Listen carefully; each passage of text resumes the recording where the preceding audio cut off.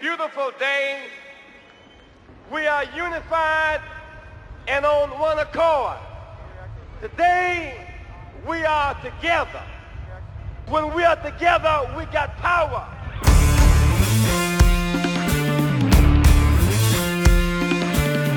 Well, you absolutely get why the demonstrations were taking place. And in fact, I was at the demonstration at the Capitol. I wasn't surprised by the demonstrations, but the violence and destruction was concerning. The morning after the big riots, I got up before dawn and I could see the glow of the fires on Lake Street, just 8 blocks away. It had to be scary, living so close to where everything was going down. I felt a responsibility to my friends who aren't white to pay attention to their story more acutely than I ever had before. When George Floyd was killed, I suddenly realized that the friends I've been working with here at the studio are undergoing these horrific treatments on a daily basis, whether they're just an unkind word or a missed opportunity or violence. And I just realized, I don't want my friends to be treated like that. I can't stand by and allow that. And so if I have a chance to promote their music and get their music out there, I should take it. Is there something in your work with Sheila E. that relates to your philosophy? She came here to make an album that really deals a lot with social justice. From the first song to the last, it has to do with people coming together to solve the problems that need to be solved. There are a lot of classic tracks on the record. They all have a real feeling of hope, of positive social change, and it fits right in with the entire Black Lives Matter movement that's happening right now in Minneapolis.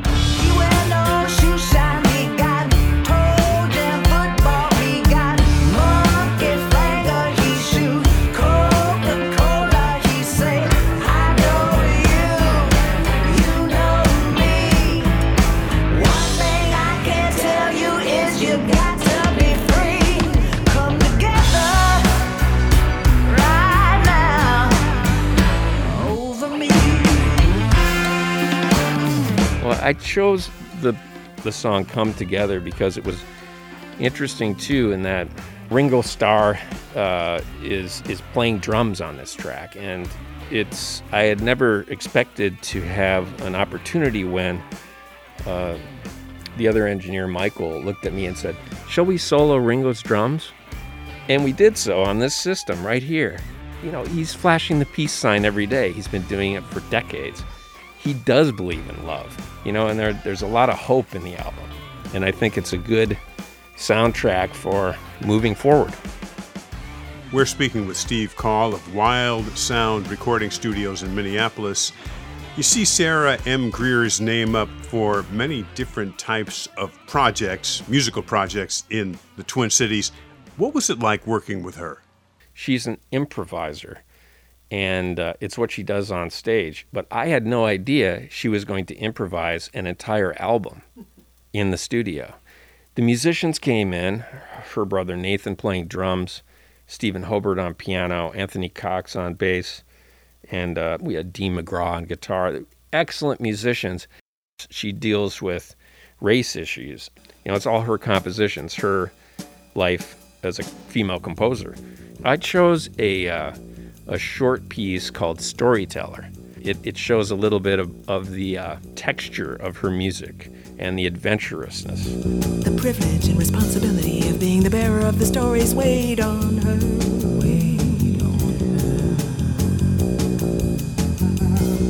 The hair around the crown of her head turned white and wiry.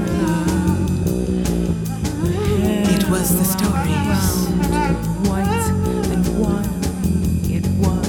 Her stomach pooched out while her legs and arms grew thin and small.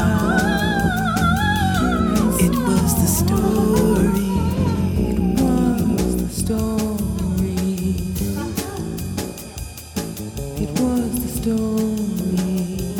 She longed for childhood and simple stories. Simple. For the time when she was the carrier of only her own story. Only her own. For the time when she was the carrier of only her own stories. The ones she invented.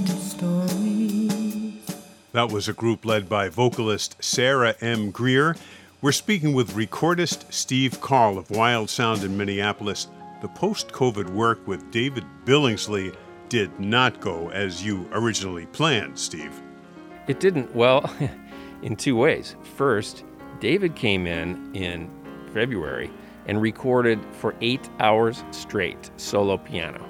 I think he took one little break, but he knocked out an entirely improvised album of gospel, and in the second half of the day recorded an entire album of improvised jazz pieces that is just being released now. What happened was, after it was all recorded, COVID-19 shut us all down.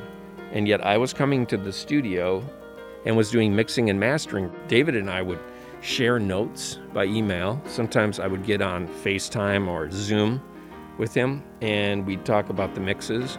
But I would be doing some work, and I would share it with him wherever he was. And so it was a strange way to work, but it turned out to be just fine. We got it done.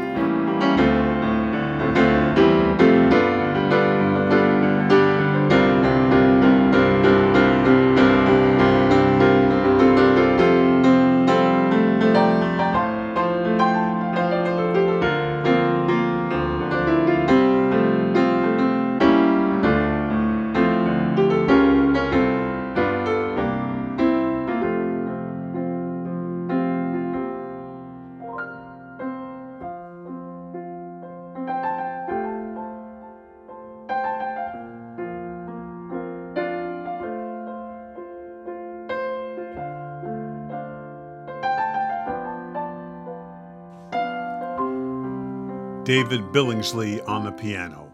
We've been speaking with David's recording engineer, Steve Carl of Wild Sound in Minneapolis. Reach Steve through wild-sound.com.